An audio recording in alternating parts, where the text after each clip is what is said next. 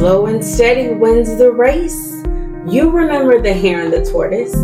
You can have all of the talents, the abilities, the skills in the world, and even strong desires or goals that you are destined to achieve. But without the true power of patience, you could really end up creating setbacks that leave you feeling miserable, frustrated, confused, and even overwhelmed. Patience. Hard, but it's worth it. Patience is that anchor that keeps us steady amidst the storm, the challenges, the twists and the turns, and even sometimes those unknowns of life. Patience is not simply waiting for results. It's okay to want those things to happen right now, but it's the choice you and I make to nurture growth, understanding, and empathy in the present moment. When we exercise patience, we create an atmosphere of trust and respect, and we allow relationships with all people to grow in positive ways, even allowing ourselves to grow maturely and become ready for the right timing. In these moments of calmness and restraint, true magic happens, true healing happens, true change happens.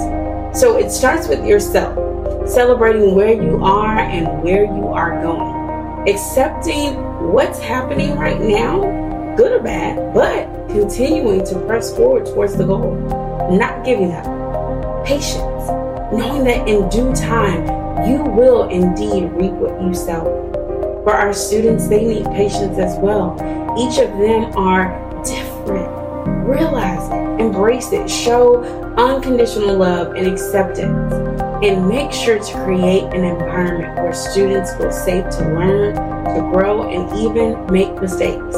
Remember, Rome wasn't built in a day, and neither is a child's education.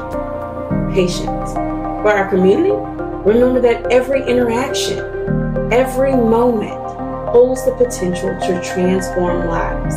Think of all of our past leaders during that time that demonstrated patience. Martin Luther King, Nelson Mandela, Albert Einstein, and so many more.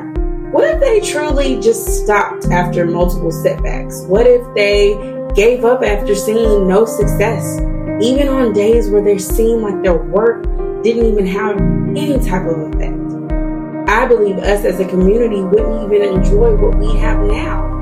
But because of their patience, it allowed them to transform and make transformation all over the world. Patience is the bridge that connects us and empowers us not only within our students and our staff, but also with our community.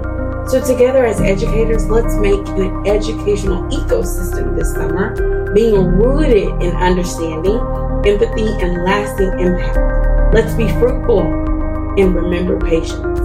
Remember, you gotta be the light and let it shine. Thanks for tuning in to another great episode of the Right Compassion Summer Fruit Series.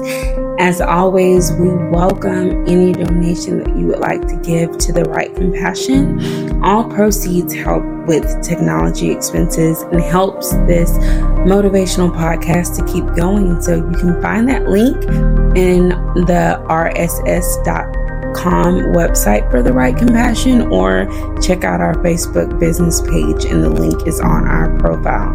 Again, we hope that this episode encouraged you, and please share with others about how to be fruitful this summer season. Again, thank you for listening to the Right Compassion.